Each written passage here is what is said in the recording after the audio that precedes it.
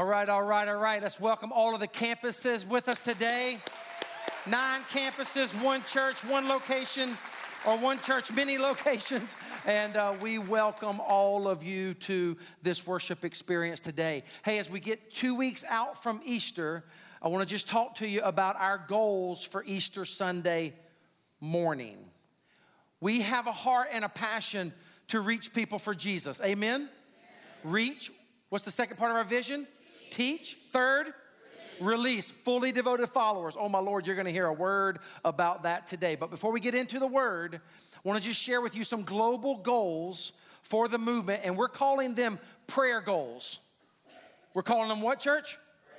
Because we're asking you to join us in praying for these. Now, you're going to see a lot on the screen because there's lots of campuses, but I just want to draw your eyes down to the bottom. Let me show you what I'm talking about here.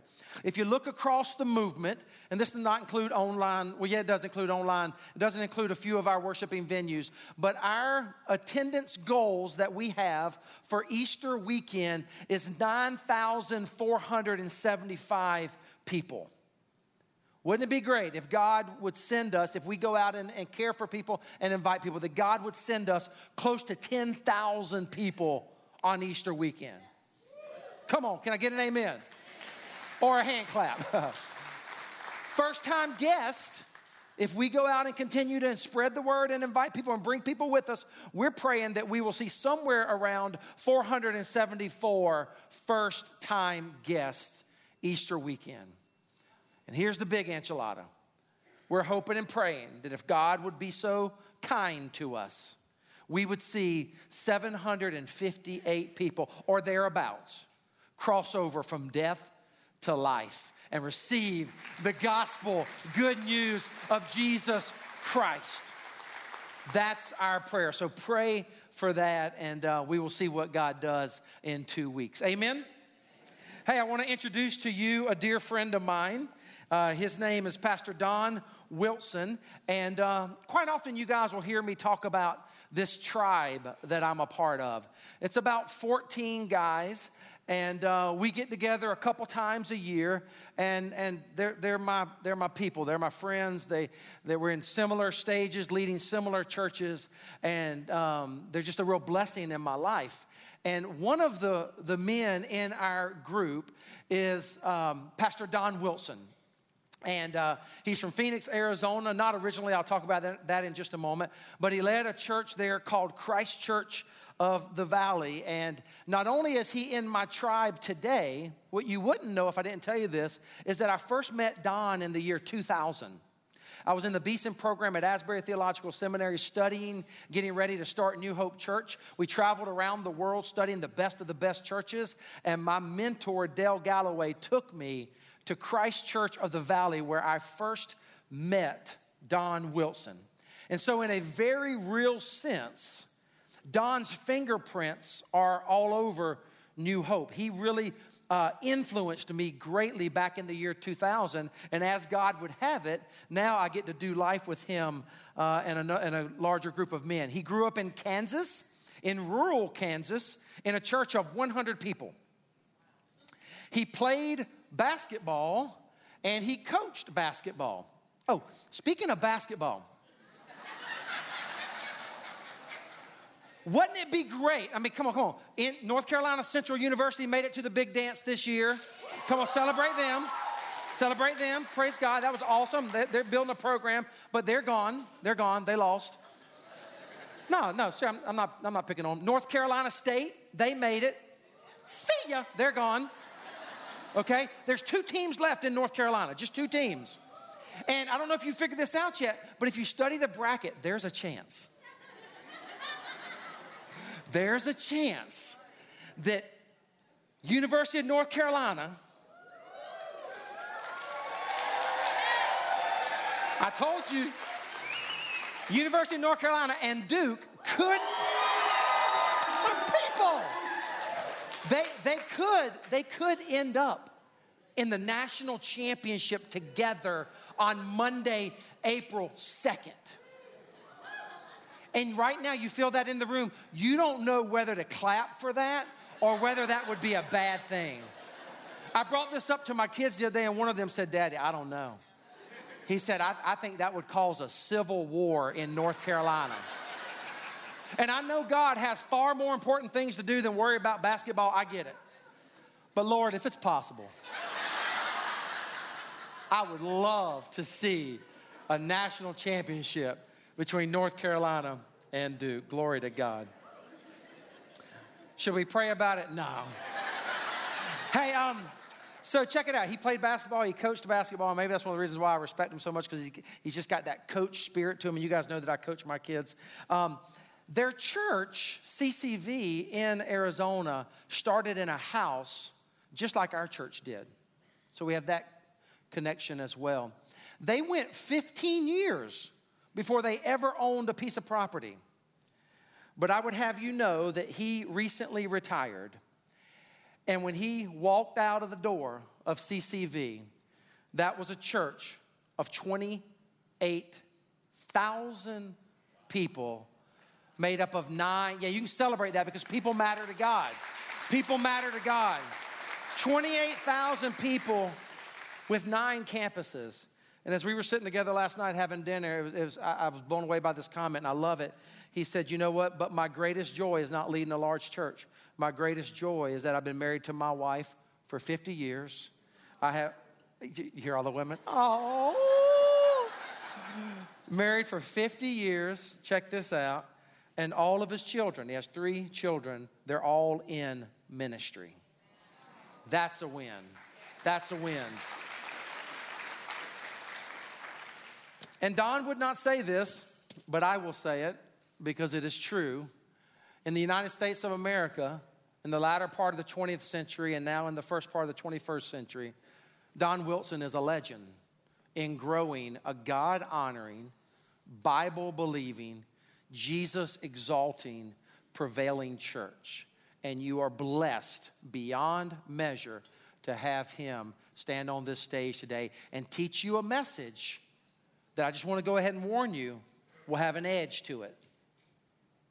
Who wants God to speak to them even if it's not comfortable? And I took so many notes in the first service. It was just incredible. I want you to do what you always do. I told them how you are with guest speakers. I want you to show honor where honor is due and celebrate and welcome Pastor Don Wilson to the stage of New Hope.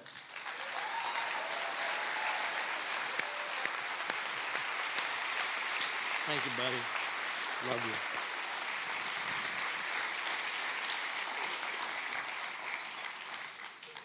Thank you. Anybody can clap. Let's take an offering for the pastor. No, just hanging there. Honored to be here. Benji and Amy, great friends of my wife and I, and we've had a chance to do life together with them. And our new ministry is basically pouring into pastors and wives. We found out that 80 to 90% of pastors quit in the first 5 years of ministry. It's tragic. You know why that is? Because you guys are in a great church. You're in a growing church. 65% of churches in America today are either declining or plateaued. They're not reaching lost people. And to be a part of a vibrant church on all the campuses that are impacting your communities for Jesus Christ, I want you to know that's incredible, and you need to rejoice in that because you're seeing lives changed every week. The little country church I grew up in, if we had 2 decisions for Christ in a year, it was a big deal. And that was probably some parents' kids that had to go forward, you know, and keep it going. But that's the kind of church that I grew up in. And I said, if we're ever going to impact the world for Jesus Christ, we've got to have churches that are more on fire for God. I've never had an introduction like that in my life. Most of it's not true, but the ones that was, I'll take it. All right. I just turned 70, and it's kind of interesting. It reminded of the 4 old guys were getting together, and they said, you know what, let's go down to that restaurant close by, because they're 50. They said they have some good-looking waitresses. And 10 years later, for their 60th birthdays, they all got together and said, let's go to that restaurant close by. They have really good food. Then they had their 70th birthday, and they said, let's go to that restaurant close by. They have really good wheelchair ramps. Okay. Then they turned 80. They said, you know what? Let's go to that restaurant close by. We've never been there before. And so that's I don't know how I am, but that's kind of where it's at. Okay, and so anyway, I'm honored to be here. I want to share with you a message, and I got the idea from a book I read several years ago by Dr. Bruce Wilkerson entitled "Experiencing Spiritual Breakthrough." And they did some research and survey to find out why aren't we having spiritual breakthrough in different parts of the world, especially in the United States. Because, you know, really, Charlotte is one of the most churched cities in America. Montgomery, Alabama, one of the most churched cities in America. North Carolina is one of the most churched states in the Union. Where I ministered in Phoenix, Arizona, 90% of the people don't go to church. So the question that I want to pose before you on all of our campuses is simply this. Why is it with so many people going to church, so many people calling themselves Christians, that the morals in our culture are moving farther and farther away from Jesus Christ? Something has got to change. Something is not right. And so what I want to talk to you today is about 3 different chairs that represent 3 different kinds of spiritual growth. And on your program there, it's blank for you to write down whatever you want, okay? And I want to encourage you to write some things down. And what I want to do is begin by giving you a spiritual, biblical background for where we're going to try to set up these different chairs. The first scripture is in Joshua 24, verse 14 through 16. You can write that down. It said this, "Now fear the Lord and serve him with all faithfulness. But if serving the Lord seems undesirable for you, then choose for yourselves who you will serve."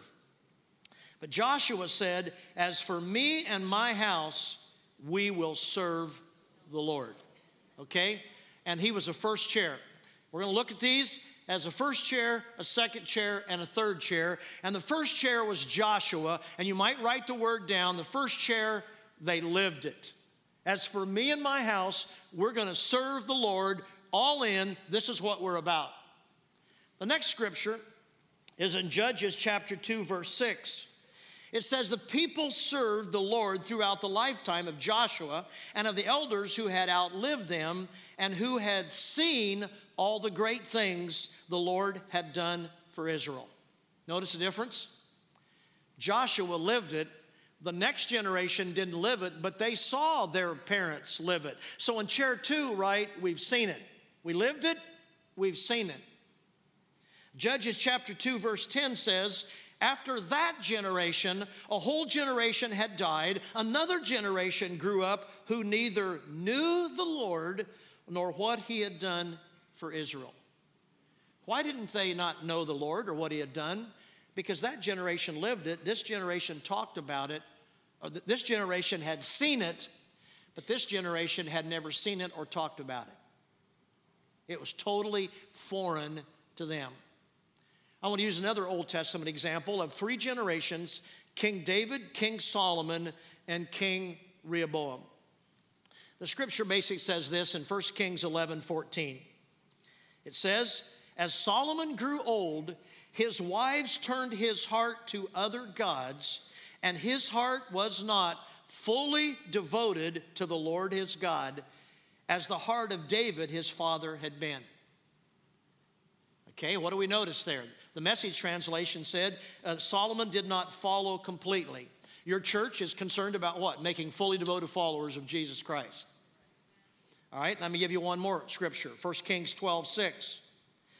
After Solomon came his son Rehoboam, and it says, "But Rehoboam rejected the advice the elders gave him and consulted the young men who had grown up with him and were serving him." In other words, he didn't even listen to the godly men that his father listened to. He said, "I'm going to listen to my friends tell me what I want to hear, not what I need to hear."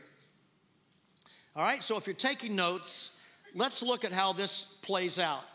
First of all, David had a devoted heart. Write the word devoted heart down. What do you mean? It says David was fully devoted to God. Well, what's a fully devoted heart mean?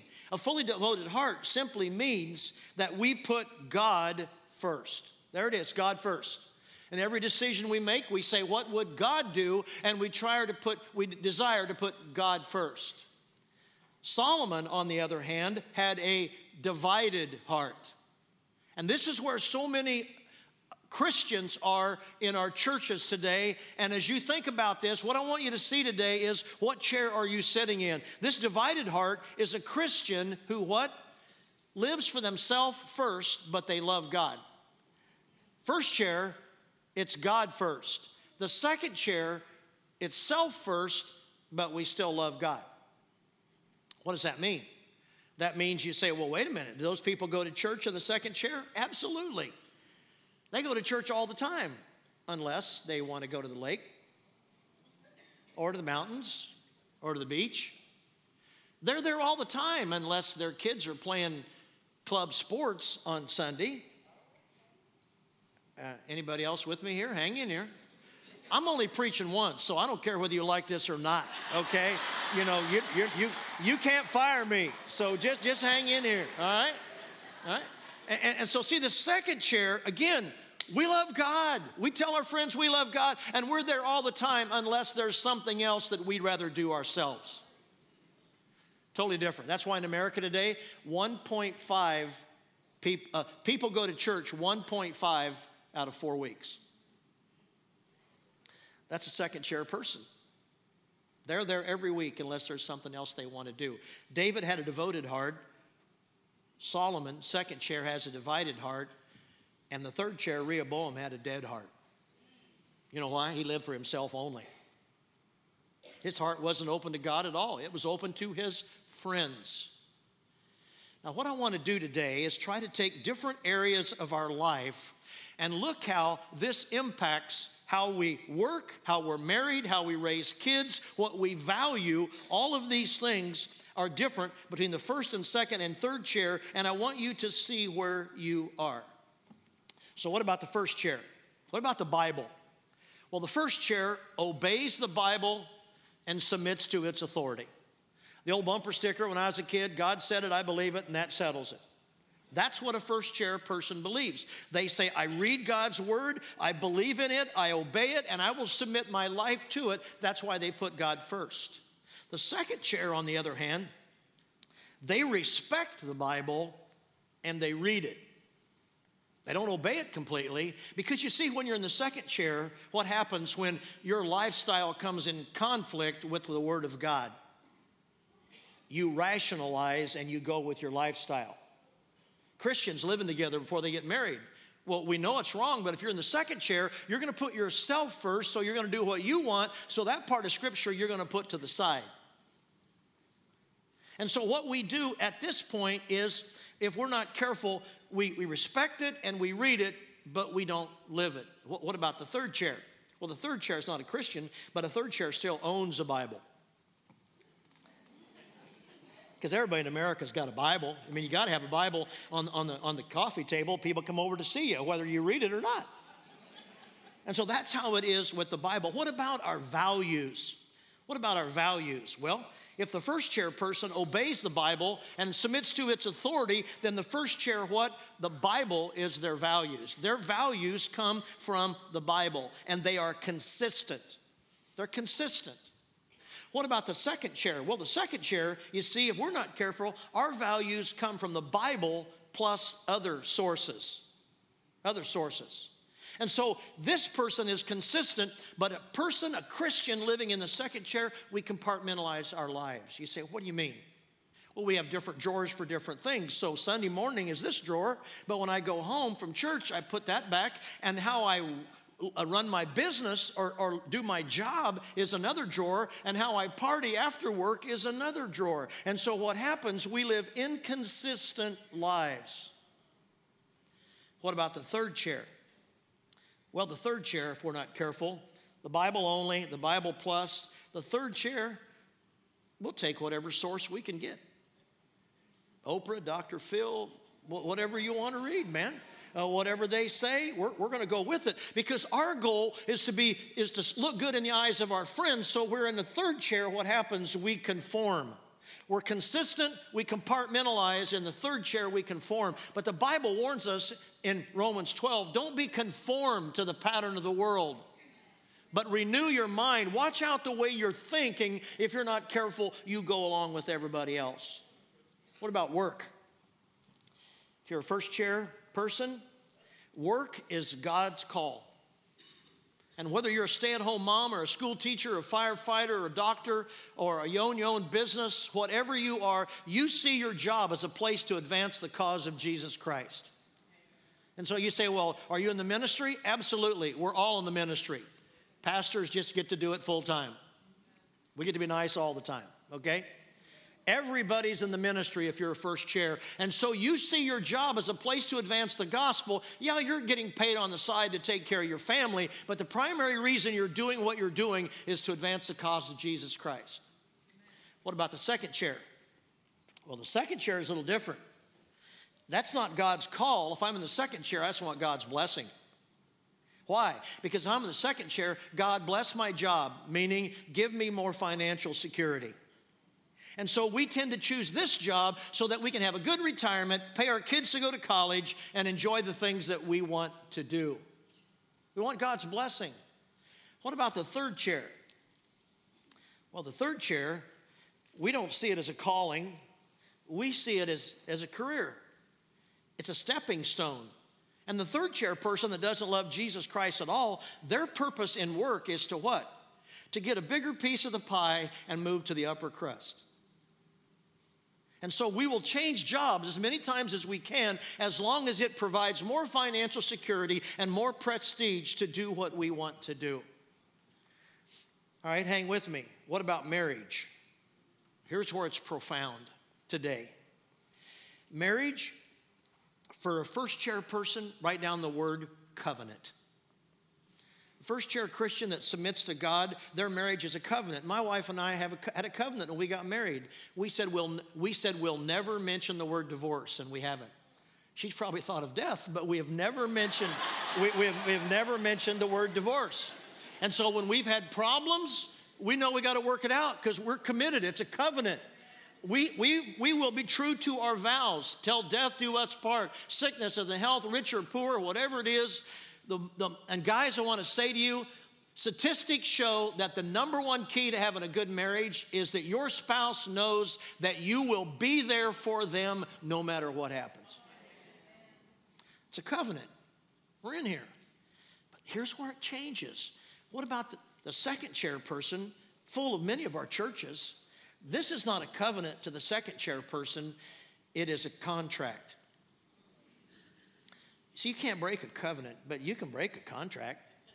How do you break a contract? You're not meeting my needs. You're not making me happy. And if you're not making me happy and meeting my needs, then I'm going to leave you and find somebody else that does. And when they no longer meet my needs and keep me happy, I'll go find somebody else.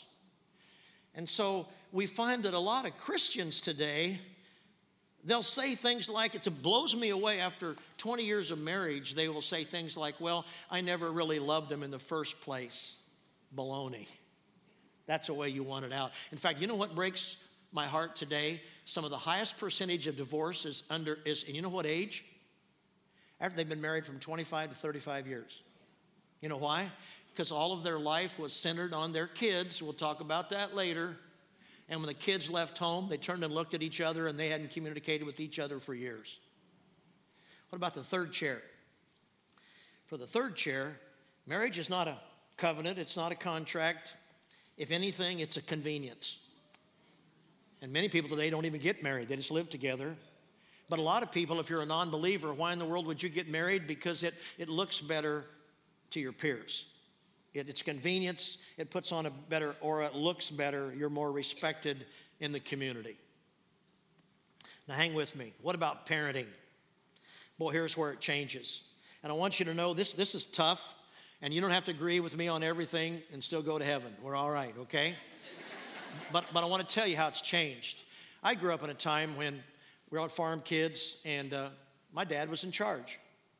And he said, we're going to church today, and you got two options. You can either ride or walk. What would you like to do? Okay?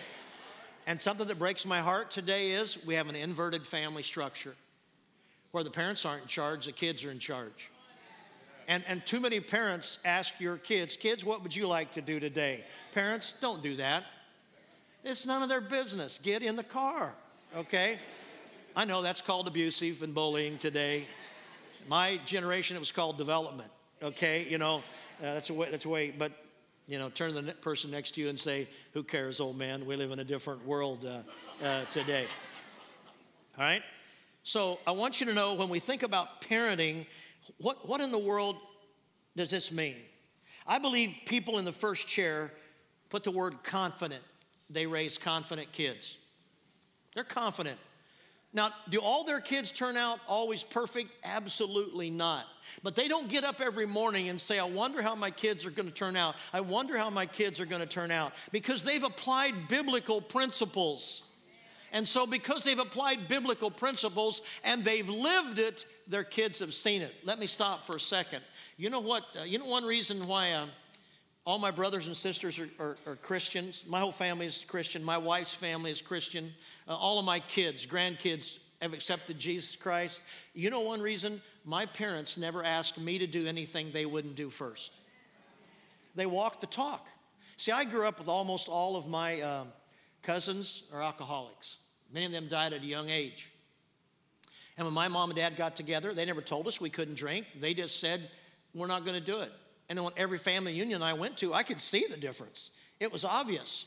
And what I can't understand today, hang with me, is parents that drink constantly, but they tell their kids when they're 17, you can't drink beer out of the refrigerator. They go, why? Well, you're a kid. You got to wait till you're 18 or 21. That's inconsistent values. Why would you expect them to live to a higher standard than you? And so I want to say, parents, what you've got to do, if you apply biblical principles, you're confident.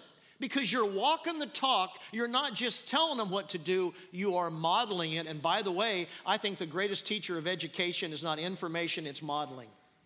And what we need today, if we're going to change this culture for Jesus Christ, we need more moms and dads being willing to live for an audience of one instead of trying to please everybody else.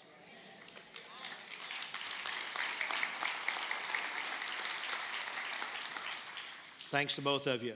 All right. They're confident. They apply biblical values. What about this chair? They're hopeful. They're hopeful. They've tried to influence their kids with the Bible, but they've let their kids to be influenced by all kinds of other things as well. Confident, hopeful. Most non-believers today in raising their kids are confused. They don't know what to do. They don't know what to do. And you know, one of the greatest times that you can reach your friends for Jesus Christ is when they're going through marriage or family problems. Never miss that. Statistics say today, for example, I know in all of your campuses you're going to invite people to Easter. Be looking at the neighbors and coworkers that are going through family or marriage problems. They are most open to an invitation. Because you see, even though they're in the third chair and they're lost, when everything's going great, they don't think they need the Lord. But when family issues or health issues or marriage issues hit, they are ripe for the gospel. And why is it that sometimes the people you work with, you've invited to church 10 times and they've never come, and somebody else invites them once and they go to their church? Is because they happened to invite them at a time when their hearts were open and they were looking. So don't get discouraged. Keep being aware of the people around you and how you can help them. All right, so what's the parenting goal? Anyway, if you're in the first chair, your goal is to raise godly children. Godly children. The key word there is godly. Okay? If you're in the second chair, you see, you want your kids to know and love Jesus Christ. In this chair, if we're not careful, we don't want to raise godly kids. We want to raise good Christian kids. Meaning what? I don't want them to be too radical and really stick out. But I want to be good kids, okay? Don't get in trouble, but don't be weird either. What about the third chair? We want to raise good, successful kids, because if you don't know Jesus Christ, the goal for your kids is what? That they can make a lot of money and become successful. Now let me digress for a couple minutes. Hang with me. I want you to know as a parent, one of the most difficult decisions I ever made was when my son was between the 7th and 8th grade. My son was a great athlete. I played college basketball, as I said. I coached college basketball before I went into ministry. Turned down a football scholarship to go into ministry. My son is a great athlete. In the 7th grade, we had won the state, won the regional, played in national tournaments. And that summer, we went to Denmark and played in the Dana Cup and beat the German team, whose goalie later became the goalie for the World Cup team from Germany. We played in the Sweden Cup that was the largest tournament in the world. Really good team. And that year, after that summer, we came back, and as before his 8th grade or freshman year, I can't remember which it was, I sat him down and had one of the most toughest talks I've ever had as a parent. And you know what I said? Son, you know that your mom and I love you. We know that we enjoy sports. I was coaching him, but I said, you know what? We're giving you conflicting message.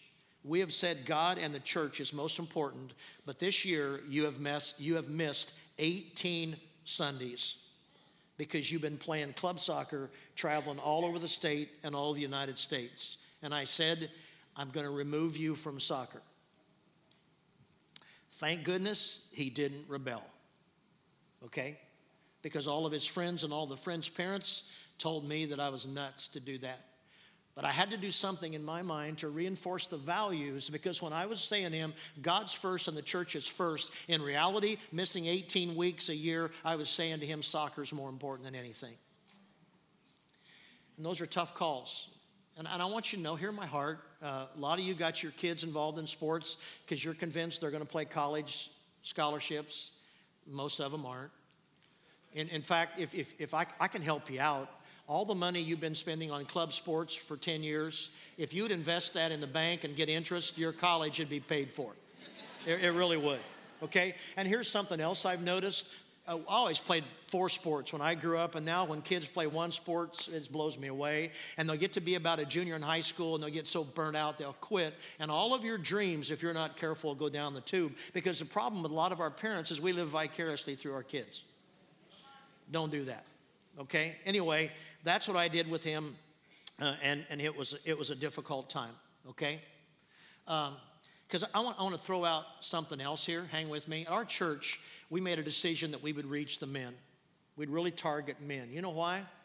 Because I read a statistic that blew me away. It said when the child accepts Jesus Christ first, like 5 to 6% to 7% of the time, the whole family comes to Christ.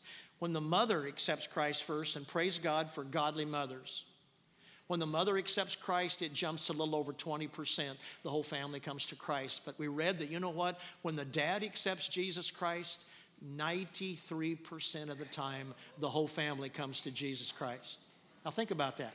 And so I said, wait a minute, if I was a businessman and I would say, what should I be targeting? I'd say, I'll target the man. And so our church is known for reaching men. Hang with me. You don't have to work that hard to reach women in church. Women are more spiritual than men. And most of the things that we do in church appeals to women more than men. The color schemes are feminine, okay? Okay? The floral arrangements and all the foo-foo stuff. I mean, I went in the bathroom at your church and I wanted to steal things out of the men's bathroom. I mean, I've never seen a bathroom stocked with that. I wanted to stay in the bathroom and not come to church. Unbelievable. In fact, so stop and think about this. So we built our new building, and we had beautiful floral arrangements in the lobby, and I noticed that all the women were gathering around talking about all the flower arrangements, and the guys are over in a chair, kind of like when you go shopping at a mall, they try to find the chair to say, when are you going to be done? You know what I mean? And I thought, something's wrong. I'm going to experiment. So I removed all the floral arrangements, and I put 3 Harleys in the middle of our lobby for 1 month. For 1 month. And you know what happened? The men hung around and talked about those things and each other, and the wives said, let's go home, okay? I realized for the first time in my life, the Harley was the only visual I had in the church that related to a man. No wonder most of men don't come to church. I had to change my whole vocabulary. Because when I ask people to accept Jesus Christ, I would say, what? Would you like to begin a personal relationship with Jesus Christ? That's feminine. That's not masculine. If Benji says to me, Don, I'd like to have more of a personal relationship with you. Are you with me? Okay.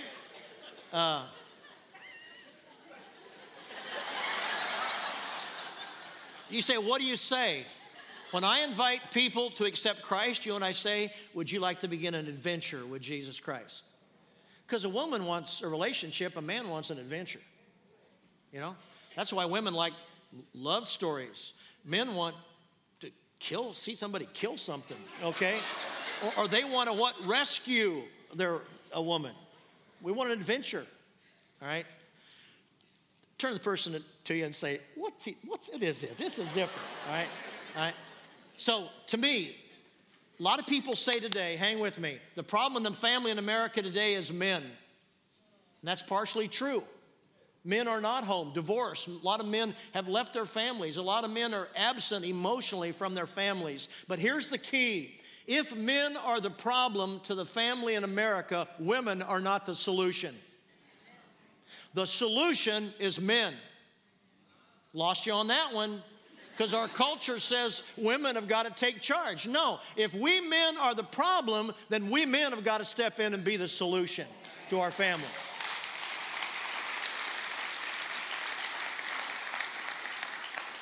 Okay, let's wrap this up by asking you a few questions. Number one, what chair do you believe are the people most stressed out? Are they most stressed out in the first chair, their lifestyle in the second chair, the third chair? Fourth? I mean, you know. Okay. First chair, no, they're not stressed out. You know why? They're living their lives according to biblical standards. They're raising their kids that way. They are living life and loving life, and they have purpose and meaning, and they know where they're going. Third chair, believe it or not, they're not stressed out either. You know why? They're living for themselves. They're going through life. You grab all the gusto you can and enjoy it. Most stressed out people is most people in the church. Because you see, they're stressed out because they're trying to please God, and they're trying to please their parents, and they're trying to please their kids, and they're trying to please everybody else. And they don't know what to do.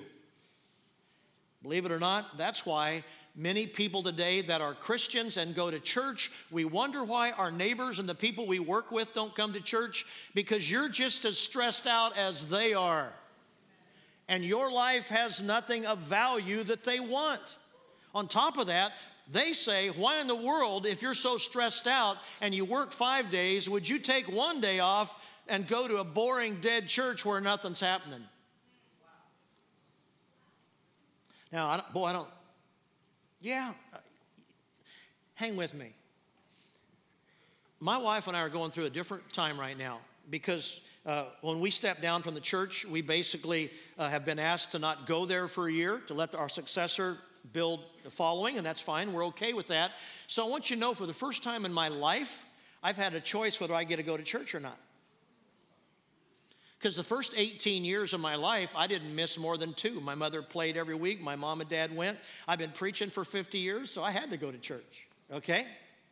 And so the first week I had off, I told my wife, I don't feel like going to church today. And she said, I don't either. Good marriage, okay? The second week, I said, I don't feel like going to church today. She's more spiritual than I am. She said, well, now, honey, we need to think about that. But I'm in charge. We didn't go, okay? The third week, I felt, I don't care if I go to church either. But you know what? She said, no, we need to go. And I go, you're right. We went to church. So what my wife and I have been doing now for every week, now that I haven't been going to the church that I've been at, pastor for 35 years, we visit churches all over Phoenix. And you know what? I can see why a lot of people don't go to church. They're boring. The sermons are irrelevant. I can't use it on Monday. But you know one thing I've found? Hang with me. And your church is not like that. Most churches that we visit, They're friendly to each other, but they're not friendly to new people. And if you want God to bless your church, I talked to a couple people here, and I already said, hey, why do you go to New Hope? And you know what they said? This is a church, immediately when I walked in, there was life, and I could see that people really cared about each other. And I want you to know the danger of a dynamic church is that we come and meet our friends and we huddle in the foyer lobby, whatever you call it, rotunda, and we kind of all are friendly to each other, but be careful because some of those people that maybe something happened in their life and they said, I'm going to give New Hope a chance, and if they come in and walk through the groups and nobody talks to them, they will leave and maybe never turn back to Jesus Christ again. So be aware of that. You have a friendly church, and that's why God, I believe, is blessing you, okay? Weird pastor, but a friendly church. And that's a formula for success. All right. Now, hang with me. Second question. This is the one, as I read the book and watched this study, rocked my world. Which chair do you believe the children end up in? Hang with me. First chair children, or first chair parents, their children end up in the first chair. They saw their parents love and serve Jesus Christ. It was 24/7. It was the real deal, and they said, we're there. Third chair, their kids stayed in the third chair because they grew up without Jesus Christ in their home, and they seemed to be pretty successful and happy, and they said, we're doing okay. What breaks my heart, and I want to tell you because this is so important today, because many of you that call yourselves Christians and you're a part of New Hope on a lot of our campuses, you are living a compartmentalized life. And when your kids see you in the second chair, the studies showed they did not stay in the second chair. Their children grew up and moved to the third chair. You know why? They saw their parents stressed out. They saw their parents preaching one thing but living something else, and they go, wait a minute. And so when they went away to college and maybe heard some more atheistic professors talking about different values, we say in the church what? Our kids go to college and they walk away from the Lord. You know why they walked away from the Lord? It's not always the college. It's because they lived in a home of inconsistency. And they said, our parents aren't Christian. Our parents are religious. Big difference. And they saw that what they believed about Jesus Christ didn't really work Monday through Friday. And they said, why waste our time? So the third question is, what chair are you currently in? What chair are you currently in? Believe it or not, as they researched all of this, they found out that 77% of the people were in the second chair. And my experience when I preached this message in my own church is person after person came out to me and said, Pastor Don, when you started, I thought for sure I was in the first chair. But the more I heard about a lot of things, I realized I'm more in the second chair than I've ever been. And they said more than anything else, I want to get to the first chair. And I want to encourage on all of our campuses, all of you parents, to do everything you can to move to the first chair. Because if you stay in the second chair, your kids will break your heart. And your grandkids, because they will move to the third chair. And my greatest joy, as you heard Benji say, is not that I've been pastor of a large church, but it's the fact that my kids love and serve Jesus, and my grandkids all know Jesus Christ. That is the greatest joy that I have in my life.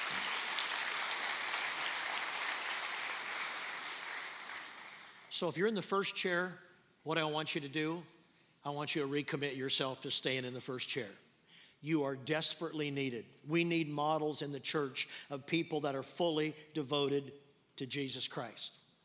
If you're in the second chair, hang in there. What you need to do is repent and realize, you know what? I'm trying to live in two worlds. I'm trying to please God and please myself, and that's not working. And so repentance means I'm going to walk this way serving myself, and I'm going to repent and turn completely around and say, Lord, I'm going to live for you first more than anything else. Would you repent and move to the first chair? Or maybe there's some of you in all of our campuses today that you've never named Jesus Christ as your Lord and Savior, and it's my prayer that you would receive him. That's God's desire for you. that you would spend an eternity with him. For God so loved the world, he gave his only Son, that if we believe in him, we would not perish, be separated from God, but we would spend eternity with him. And maybe the greatest gift you could give to God today would be to receive him as your Lord and your Savior. New Hope, all your campuses, God's called you to be light and salt where you live. And we're not going to get the job done unless we all make a decision to try to move to the first chair and be fully devoted to Jesus Christ more than anything else. Shall we pray? Lord God, thank you for this great church. Thank you for Benji and Amy and the staff and all those that are pouring in to leading people, building up disciples to reach and teach and release. I pray, Lord, that the next couple weeks that goal of about 400, I think it was, and 78 first-time guests, you just blow that out of the water. Lord, bring at least 1,000 first-time guests that have never heard the gospel to all their campuses, that we might reach more and more people with the incredible message of Jesus Christ. And I pray on all of our campuses for all parents, individuals, may we make a decision to look close at where we are in our heart and say, are we playing games? Is it us plus God, or is it God first? Help us to honor you and put you first, because you gave your life for us. In your name we pray. Amen.